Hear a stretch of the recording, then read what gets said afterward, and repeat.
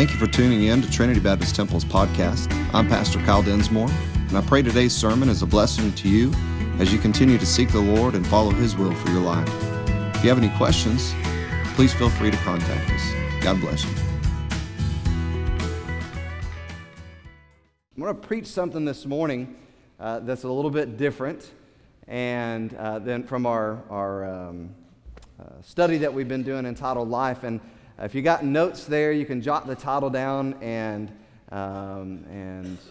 it's going to be an interesting title. You ready?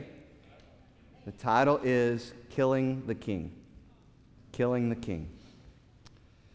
And I was praying about what we should be looking at this morning. There's been times that I have not preached, if you will, like a Palm Sunday service, and have just preached continually what God had laid on my heart. But this morning, we're going to be preaching this. And before we get into that, I want to just kind of give everybody a little bit of an update and kind of bring everybody up to speed. I want to talk about it a little bit, and we'll move beyond it and move forward with what God has for us this morning, because I don't want to take away from what God has already been doing in our presence. And so many of you know you got an email from me this week, and we had some unfortunate, very heartbreaking things that went on at our church and in our school. And we had an experience with a gentleman that some of you were here Wednesday night. It's kind of started there, if you will, as far as the way that things were. They started to change then, just a little different behavior. He came up on stage with me, and as I was leading music, and I think we pushed through that pretty well as a church. We finished singing the songs, and we got through the message and all that kind of stuff. But Thursday, he came up and had some conversations with Brother Jeffrey, our student pastor, and some concerning things arose from those conversations. And I was out of town, and so I contacted our security team and said, I would really feel comfortable if you guys were there for our Thursday night outreach training. And I would like for y'all to have, your security apparel on. And I don't know, I hope nothing, goes on, but just in case. And praise the Lord for God's men and women, because the unfortunate events unraveled that someone had to be taken into custody, and that gentleman was the same gentleman that came up on stage Wednesday night. And so they took him into custody and is there still. And so we're available if you were a part of that. As I said in my email, if you had some encounter or had some experience with that and just a little unsure, I want to share that with you, because I want to be open and make sure everybody knows what's going on. But I also want to tell you, man, the songs that were already picked out before the events on Wednesday and Thursday could have not been better ordained. I mean, we're talking about God is our salvation, that He's won the victory. He is the victory, that nothing the enemy tries to come at us with or use or anything like that can stop what God has already accomplished through the death and the burial and the resurrection. Amen? Praise God. Amen. And if, as the Bible says, if the Lord's on our side, if God be for us, who can be against us? And so I just want to encourage you to let's move forward as a church in faith and not fear. Fear has no place in our lives, because the reason why is we have God on our side.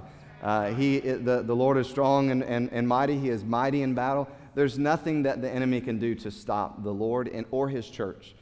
He may try different things, but and I'm not. Please don't take this that I'm saying this gentleman was the enemy or anything like that.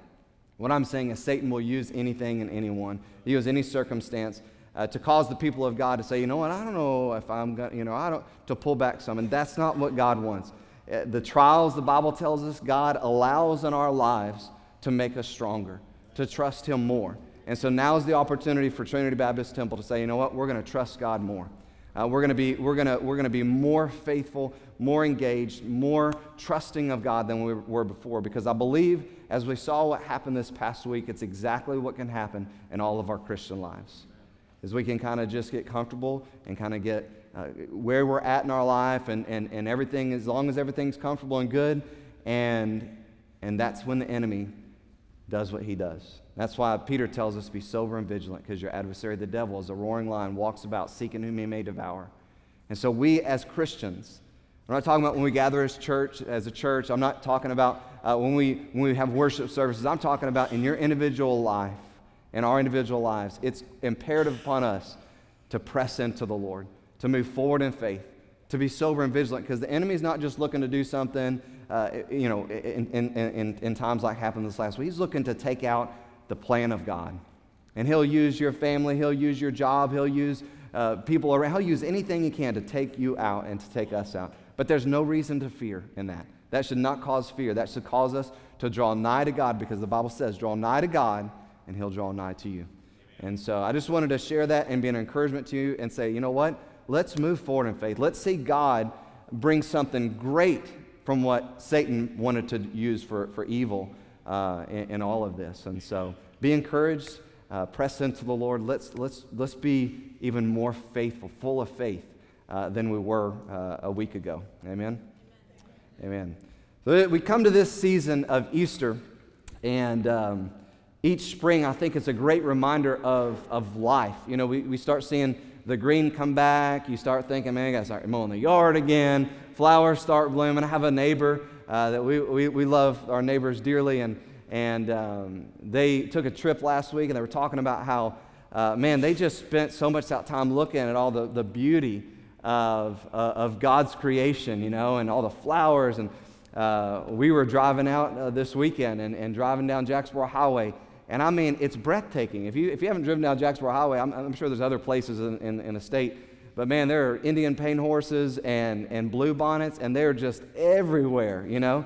And again, all of these reminders of life, it's a reminder that things that were dead are now coming to life again.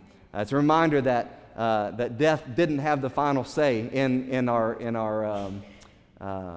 experience here in this world. And so, but this time of year, specifically at Easter time, we think back, as we already know, 2,000 years ago, and remember the Passion of Christ. And what the Passion of Christ is, if you will, the week leading up to his death, his burial, and his resurrection. And this Passion is because the way that he entered into that week and how he dealt with the events of that week. He handled it with passion and love for us.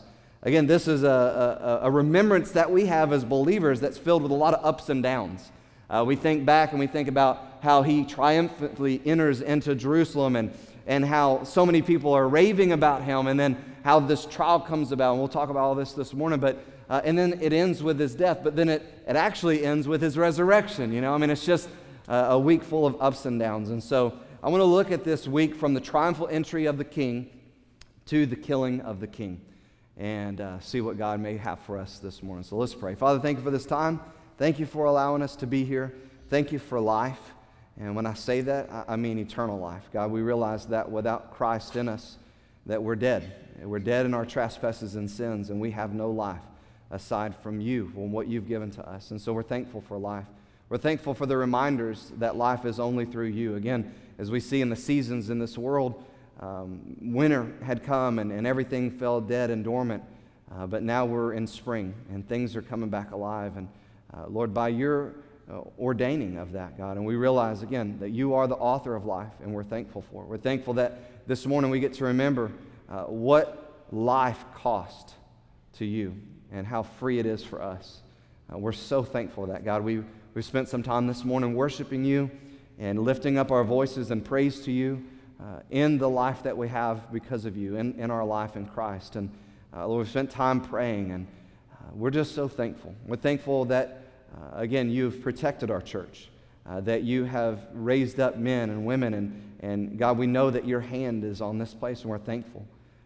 I pray that we would, as a church, move forward in faith from what we've experienced just in this past week. God, that not only that, we lift up the family of this man, we lift him up. God, that your will is done in their life, that I know the scheming plans of Satan are so tricky, and how he would love to ruin and destroy their lives, and any opportunity that God was working in their life, and that you were working in their life. And so, God, I pray that you would just move, and that you would heal, and that you would help, and that you would minister, and that you would do the things that only you can do in their life as well. I pray that true healing would come to Glenn, Lord. I don't understand, but I know you do. And so, Lord, we just pray for him as a church.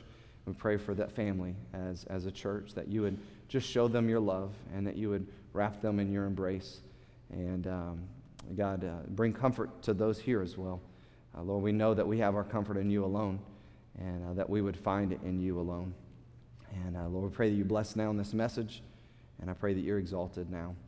In Jesus' name, amen. Israel's kings go back to Saul, the first king of Israel.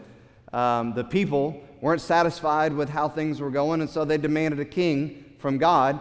And so God granted their wish, and he gave them a king of their own choosing. And if you were here several years ago, we went through a series called Returning to God, and we looked at that divided kingdom, and we led all the way up to captivity and God bringing his people back from captivity, and how we could learn lessons from all that. But in that process, we saw just how bad the kings would become. That first king, Saul, was again a king of the people's choosing. He was tall, he was strong, he was a warrior, he was someone that the people had confidence in. And so they could say, you know what, this is our king. Man, look at him, he's the tallest, he's the strongest, he's the best.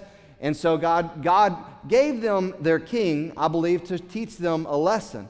Because in a lesson they learned, because Saul would go on to turn his back on God, not do what was right in God's sight, and he would be removed as king, only to be replaced by a king of God's choosing. The king of God's choosing was a little unassuming shepherd boy named David. Ruddy-faced, just kind of, why would you choose him over that guy? I mean, look at that guy. I mean, he is huge, he's strong, he's a warrior. I mean, he's mighty in battle, he's all these things. Why would you take him out of his kingship just because he kind of did some things that he wanted to do and not what you wanted him to do, and put this little kid in there? You know, why would you put this unassuming little kid in there? I believe one of the reasons why is he would show that it's always been his way. That's the right way. He took the confidence away from out of putting it in man, and said, listen, you need to trust me. I will anoint this man, and I will use him, and it's upon his throne that I will establish his kingdom, my kingdom. And again, so Saul being the king God removes, David being the king that God installs, for the purpose of Israel looking to and trusting that God would establish that throne through David. And he did, because what he was talking about is bringing a deliverer, bringing a king, bringing the King of Kings, bringing the Messiah, the anointed one of God, to reign, to sit and reign on the King of David, to be their king, to be their God once and for all. So what the mankind says, we really want this. God says, let me show you what happens when you get your way. And it goes bad with Saul. God says, I'm going to install somebody who I want, and I want you to trust me that it's going to be through him that you are going to be governed and ruled. And so he sets up this throne through David, who Christ would eventually sit through. Christ, anointed Messiah, anointed one, all the same word. And so he says, this is what I want you to trust in, my way, my king. Again, God was the king. Christ is the king. And so by the time that Jesus comes, the Messiah, the Christ, the anointed one, by the time that he comes on the scene, the Bible says in the fullness of time, what the Jews had done is they had gone and made what they wanted once again. They accepted the kings that would come, but they had gone and made a system of religion. They had gone and made something that suited themselves, that was more pleasing to them than it was to God, and it fit them. So Jesus comes on the scene at that time when the Jews' system was completely removed from God's plan. So when he comes on this scene, he completely corrects their incorrect system. Now these are religious fanatics. These people are absolutely convinced that what they have created is the right way and the only way. So when Jesus begins to tell them, you're wrong, you are making sure the outside looks really shiny and good. You're putting on a good show for everybody, but inside, you're dead. You're full of dead men's bones. You're like a whited sepulcher. You paint it and make it look all nice, but inside, nothing but death. It didn't sit too well with them. They didn't like that. Listen, we are right. We've got our religion. We've got our system. It's the way it is. And again, Jesus trying to correct that system they had created began to be a problem for them. And the reason why it was a problem is because they were a bunch of self-righteous, pride-filled religionists. And so as you imagine, they wanted him gone. They wanted him because he was not going to be their king. He would be much like what people looked at David like. Remember, some of you know the Bible story that Jesse begins to bring his sons. He's like, hey, it's got to be this guy. It's got to be this one. And the priest continues to pass over until he's like, hey, you ain't got any more sons? Oh, yeah, I got a little one out in the field, Let me see that one. So it was a very unassuming thing. So when Jesus comes on the scene to be that king, to be the king for Israel, to be the King of Kings, he doesn't fit what they want. He doesn't fit their agenda. He doesn't fit their religious system. And so they say, he's not our king. He's a blasphemer. He's in it for himself. And so that gives us our first point in our notes this morning. That the religious sinners passionately killed the king for themselves.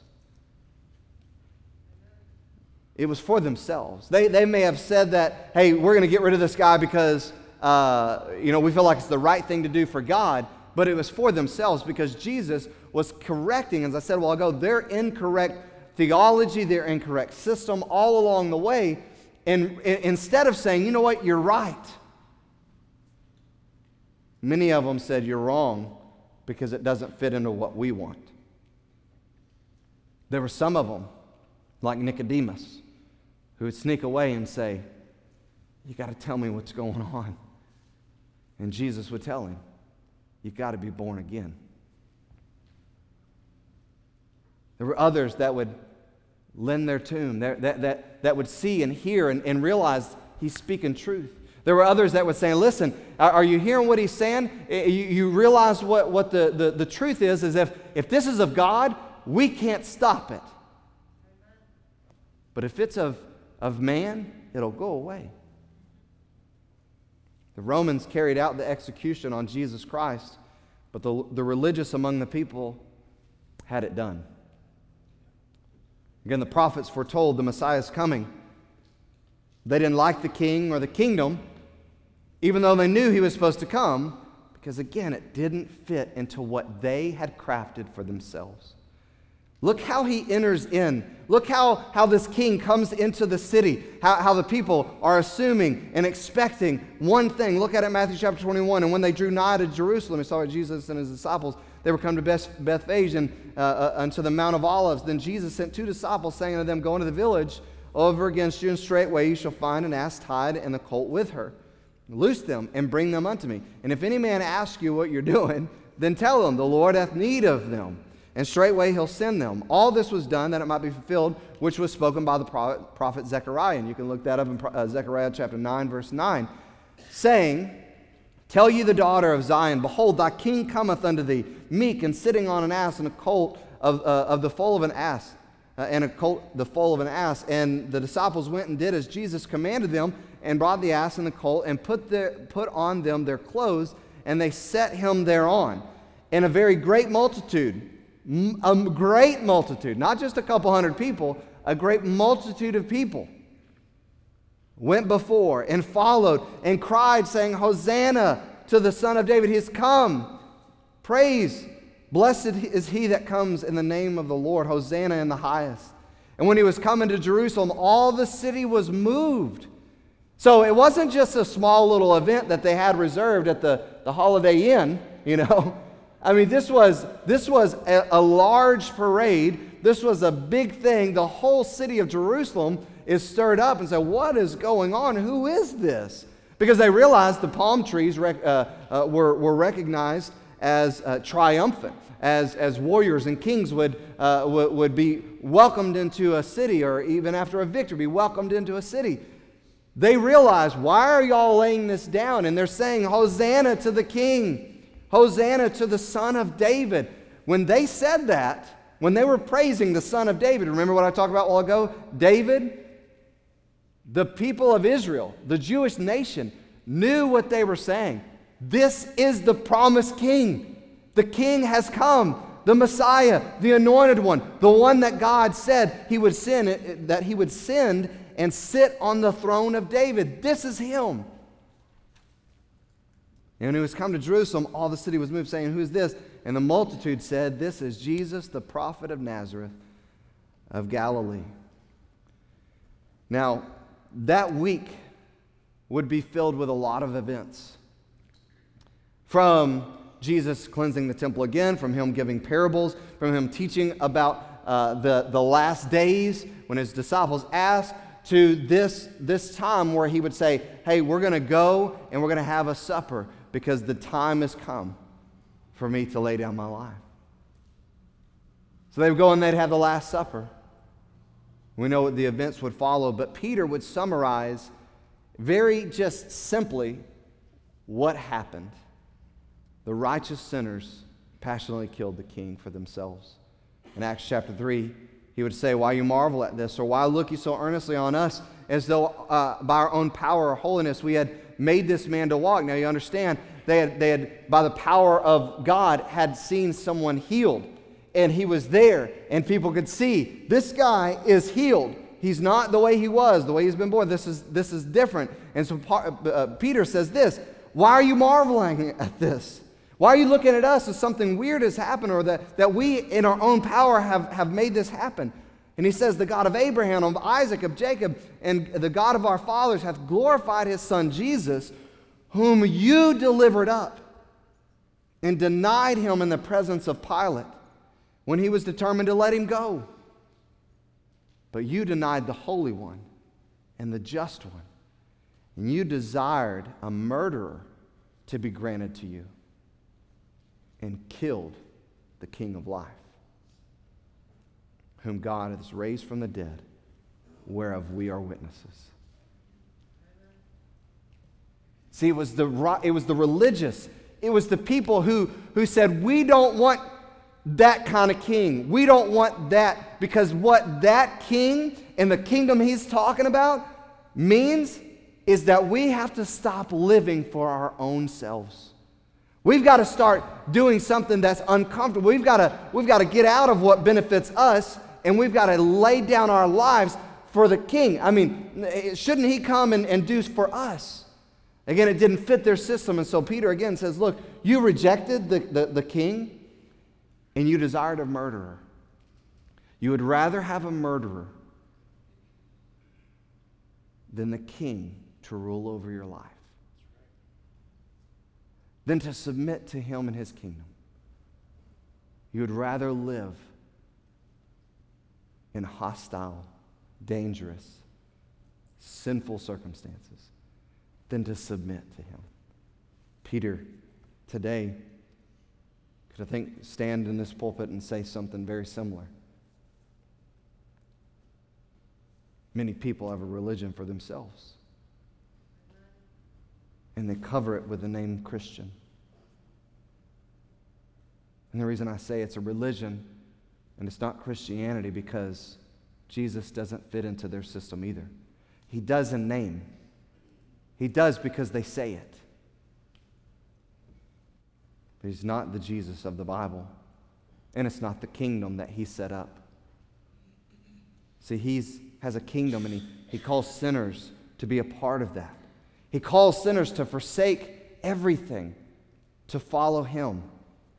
And these who have their own religion today, and even though they may clothe that religion in the name Christianity still would rather not be a part of that kingdom of God, even though it's the only way to life. So they build a kingdom for themselves.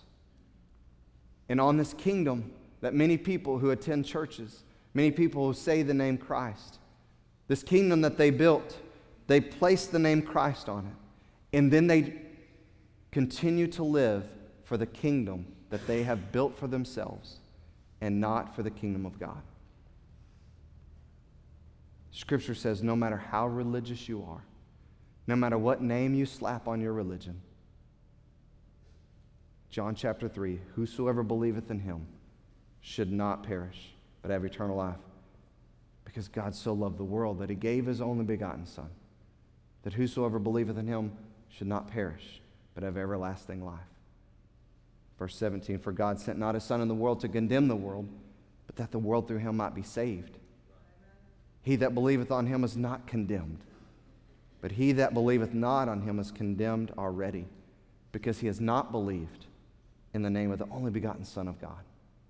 See, that was the mistake that the religious of Jesus' day made, and that's the mistake that many today are making. They build a kingdom. They slap Christ's name on it. They continue to live, but they've never believed Jesus Christ for salvation.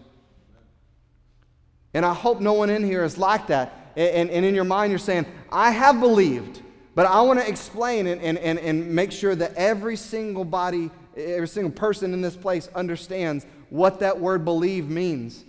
In your notes, believeth here means to entrust. To entrust. So he says, if you have entrusted Jesus Christ with your life. So it's not I think it's the best way. I hear all those things. It's an entrustment. What do you do when you entrust somebody with something? You hand it all over, right? We have the trust game, right? I'm not going to ask any volunteers to come up here, but you fall back, right? That's the trust game. You turn around backwards, the other person's behind you, and then you, what's it called? Nesty plunge? Nesty? Yeah, it is. Somebody knows what I'm talking about. Nesty plunge, thank you. So we're like, no, that's not a thing. Yes, it is.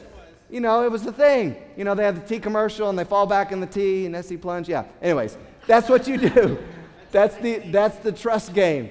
You turn backwards, the person's behind you, and you nesty plunge. You fall back and they catch you. You are entrusting them with you, yourself, that they're going to catch you. That's an entrustment. I've shared this before. You came in there and you sat on those seats this morning, and I would bet 100% that nobody thought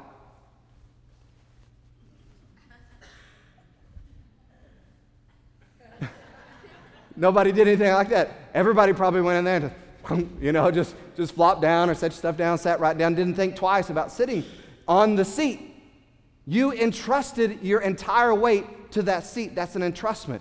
And so when we look at entrusting, believing Jesus Christ, it's saying this: I'm living for sin. I'm living for myself. I'm trusting the things of this world. I'm trusting my own wisdom. I'm trusting my own way. I'm trusting the world system and the world's way. I love it all. I love the things of this world. I love this world. I love myself. I love my sin. I love my life. It's my kingdom. But when you entrust Jesus Christ, you say, you are God, you are Savior, you are King of all. And what I'm doing is I'm leaving my kingdom behind, a kingdom full of sin and self and selfishness and pride. I'm leaving it all because now I'm entrusting my entire life to you and your kingdom. And what you say and how you lead and what you want from me. I'm entrusting my whole life to you. It's not okay, come in my heart and save me. I believe that you're a king. Okay, wonderful. All right, so now I got my ticket. I'm going to heaven. Great. So, all right, let's go back to living the way that we want to live. We'll live for the world. We'll live for ourselves. We'll live for sin. We'll live for pride. And hey, we slap Christ on our kingdom, and so we must be good. It's not it. The word entrustment the word believe is an entrustment. You are all in or you're not in at all. That's Jesus' words. That's right. You're all in or you're not in at all.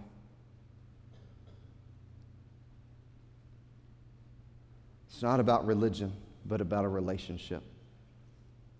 And that relationship comes only by complete surrender to Christ. These religious zealots were more interested in their religion than they were with a relationship with the king.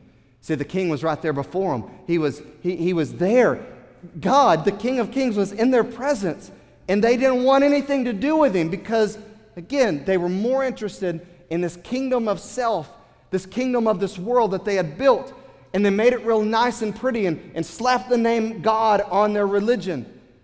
And that was working for them. It benefited them. They could get all the stuff done in the world that they wanted to get done and still feel okay because, hey, we got God religion. And Jesus comes on the scene and says, you're dead. It's not about me. It's not about God at all. It's about you. And again, today, so many people do the same exact thing. They build a kingdom. They build their lives. They get it set up the way they want it. And then they slap Christ on it. And they say, we should be good. And Jesus teaches that if you're not entrusting your whole life and you're not in his kingdom, that condemnation still abides in your life. Have you entrusted your life to Christ? I'm not saying have you said a prayer. I'm not saying are you trying to be religious, or you're trying to show up for church, or you're trying to do the spiritual things. I'm saying, have you entrusted your entire life to Jesus Christ? It's the only way to life. That's what he says. They thought they were getting their king. And again, and when he wasn't what they wanted, they killed him.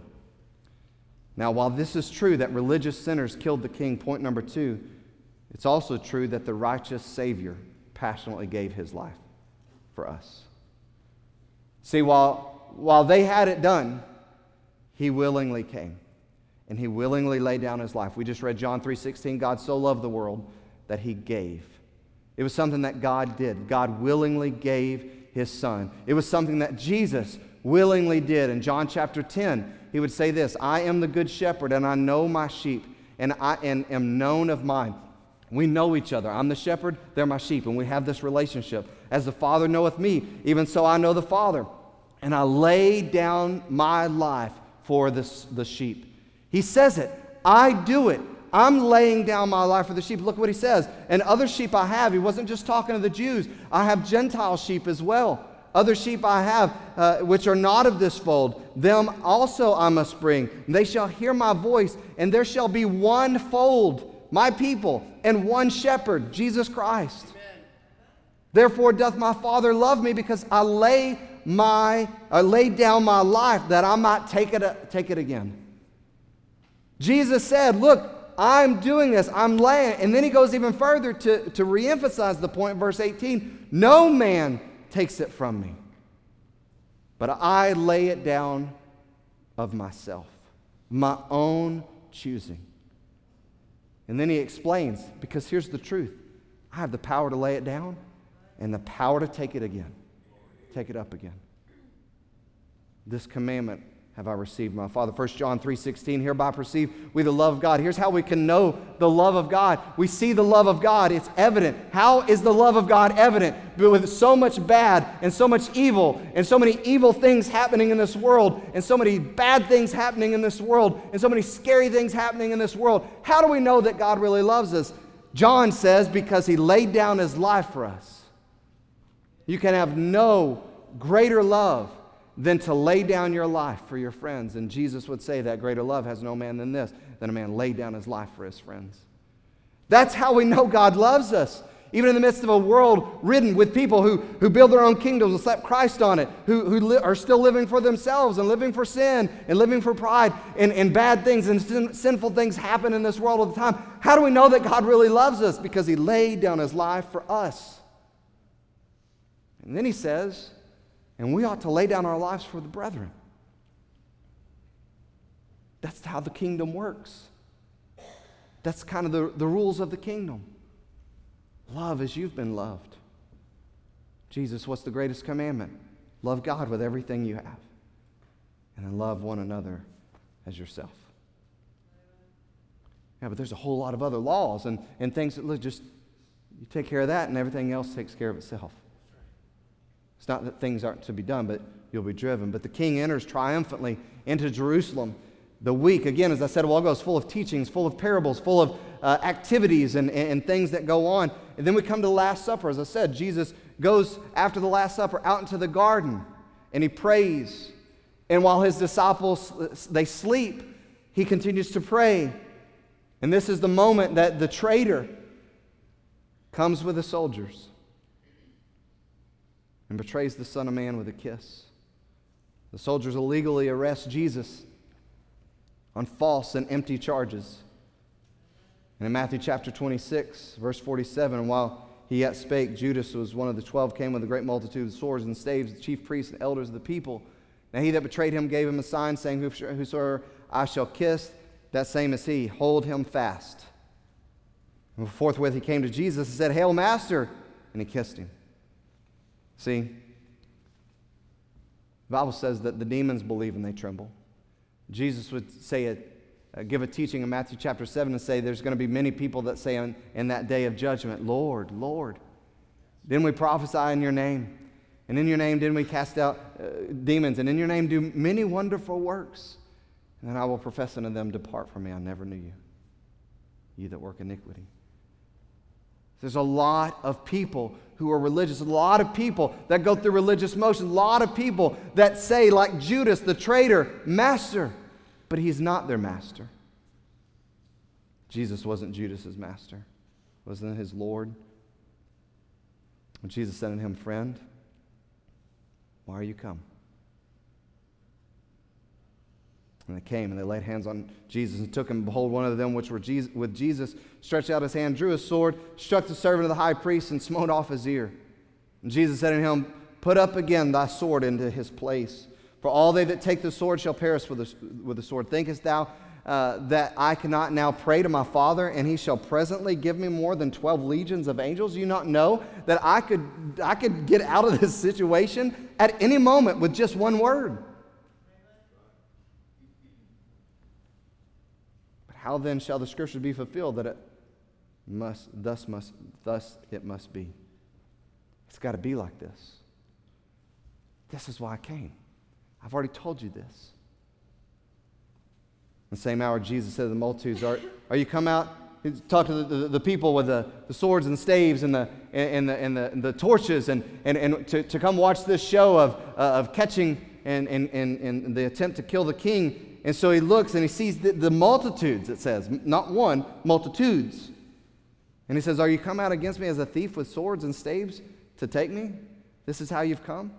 I sat daily with you, teaching in the temple. I was there. We weren't armed. There was no swords. There were no knives. There were no torches. There was no lynch mob. There's nothing like that. And I was in the temple with you teaching and you didn't touch me. But all this was done that the scriptures of the prophets might be fulfilled. Then all the disciples forsook him and fled. We know that they would eventually return and live for the king. Many of these disciples would lay down their lives as martyrs. But this is something that is true then and is still true today. Point 3, and we'll close. The redeemed saints passionately live for the king. So that's the difference. The religious sinners are okay with killing the king. There are many today that attend churches that form their own religions, that do that they wouldn't say it with their words, but they live it with their lives, that they're okay with the king being killed. But the truth is, those who are redeemed, those who have been saved and forgiven, those whose lives have been changed and they've been born again, those who are the kings passionately live for the king.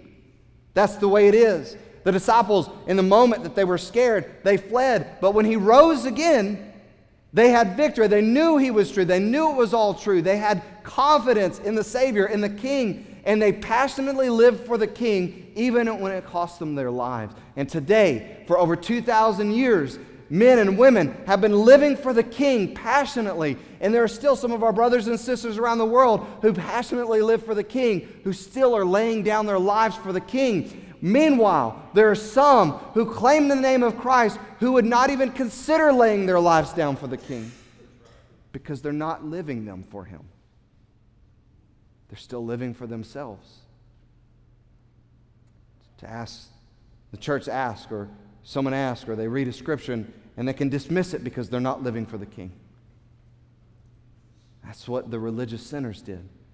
But the redeemed saints, they said, even if it costs us our life, and it did, we will live for the King. The only reason why redeemed sinners can, the only reason why you and I can live for the King or even die for the King is because of grace. It's because of grace. I didn't earn the right.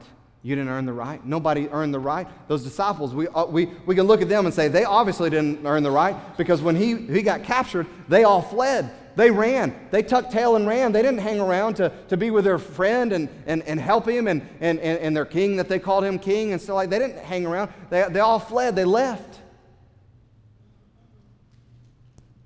Then he allowed them to come back and then gave them jobs in the kingdom to do. We can look at them and say, oh, absolutely by grace for them. But it's still the same for us today. If we are saved and we are living for the King, it's only because of grace. Ephesians chapter 2, verse 8 and 9 says, for by grace are you saved through faith. You are a child of the King. You can live for the King only because of His grace, His unmerited favor. He says, you haven't done anything to earn it, but I'm going to extend it to you. Romans chapter 5, therefore, since we've been justified by faith, we have peace with God through our Lord Jesus Christ. Praise God. We are no longer condemned. We are no longer facing His judgment. We are redeemed. We've been justified. We've been, the wrath of God against sin in our accounts has been satisfied because of the death of Jesus Christ. That's amazing grace, and that's what Paul says through Him. We have also obtained access by faith into this grace in which we stand. And we rejoice in hope of the glory of God. Not only that, but we rejoice in our sufferings, knowing that suffering produces endurance, and endurance produces character, and character produces hope, and hope does not put us to shame, because God's love has been poured into our hearts through the Holy Spirit who's been given to us. What a beautiful scripture in John 10:10. The thief cometh not but for to steal, to kill, and destroy. But I'm come that they might have life and that they might have it more abundantly. See, the redeemed saints of God are given life because of the grace of God. And we can live for the King because of His grace. He's given us this life. Isaiah 62:11, behold, the Lord hath proclaimed to the end of the world. Say ye to the daughter of Zion, behold, thy salvation cometh. Behold, His reward is with Him and His work before Him. 2 Corinthians chapter 5, verse 14. The love of Christ controls us. It compels us. It constrains us because we have concluded this, that one, Jesus Christ, died for all. Therefore, all have died. And He died for all, that those who live might no longer live for themselves, but for Him, who for their sake died and rose again. That's it. This is why we have life. This is why that when we are redeemed, when we're forgiven, when we're given this grace and we're saved, the whole purpose, that those who live might no longer live for themselves, but for Him who for their sakes died and was raised. Back in 1 Corinthians chapter 6, Paul would remind them that you need to glorify God in your body and your spirit, which are Christ. You're no longer yours, for you're bought with a price. Those who are truly redeemed live for the King. This morning I want to ask you, do you live for the King? Are you living for the King? We saw in the scripture very clearly that there was a bunch of religious people that killed the King because He wasn't who they wanted. He didn't fit their religion. He didn't fit, even if, because that's what the Jews did. They made a religion for themselves and they slapped God on it. Yeah, it's of God. And Jesus comes, the King comes, and He says, that's not my stuff. That's yours. If you want what I offer, you got to entrust me. You got to come to my kingdom. And so they said, nope. But there were those who said, yes, we will. We'll entrust you. And he says, those who do that no longer live for themselves, but they live for him who died for them and rose again. See, life's too short. We obviously know and have seen even recently the spiritual battle is too real to play games. Amen. This is not a game. It's eternity. Eternity is at stake for many. And it never ends. Eternity never ends. It's final. Once you enter it, it's done. There's no more playing religion and slapping Christ on it. There's no more saying one thing and living another. It's done. 2,000 years ago, Jesus, the King of Kings, didn't fit into a system of religion. Didn't fit into the lives of those who called themselves the people of God. So they physically killed him. They mocked him. They beat him. They nailed him to a cross because he wasn't the king that they wanted. He's still the king. Today, do we mentally, emotionally, relationally kill the king by not allowing him to be who he rightfully is? King of Kings and Lord of Lords. See, next week we're going to look at the resurrection. Next week we're going to see what all this means. But we know the Bible records it. It attests to it. Its evidence is clear. He rose from the dead. We're going to celebrate that and rejoice in that next week. The King is alive. But the question this morning, is he your king? I'm not saying, do you call him your king? That's not the question. Because Judas said, Master. That's right. Jesus said, there's going to be many that say, Lord. Not do you call him king? Is he your king? Is he your king? If so, then it should be evident in the life you live for the king. Those, the redeemed saints, passionately live for the king. What group are you a part of this morning? Religious sinners who would rather Christ not be their king? Or is that the group?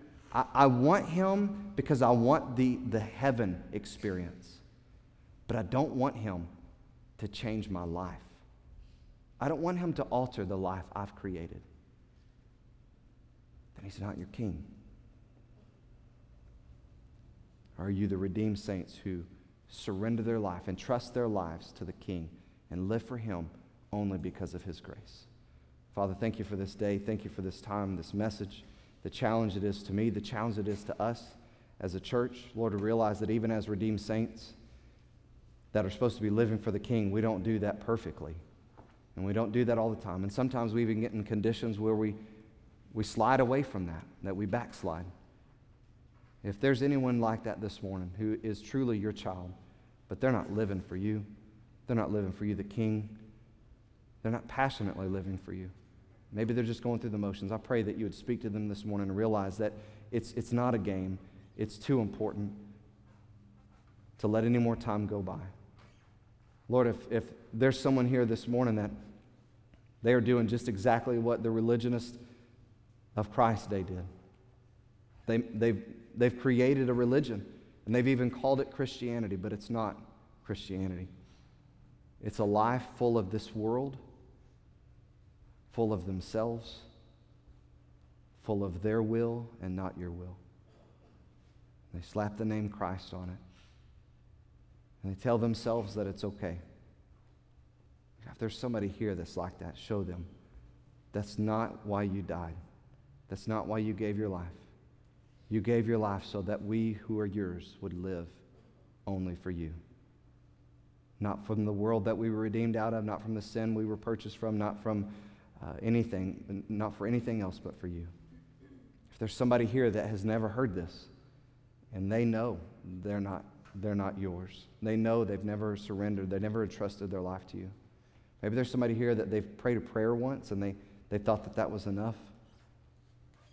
that they didn't entrust their life to you. If there's somebody like that, I pray that you move this morning and that they would come and not let pride, not let fear, not let anything keep them from making the most important decision to trust you.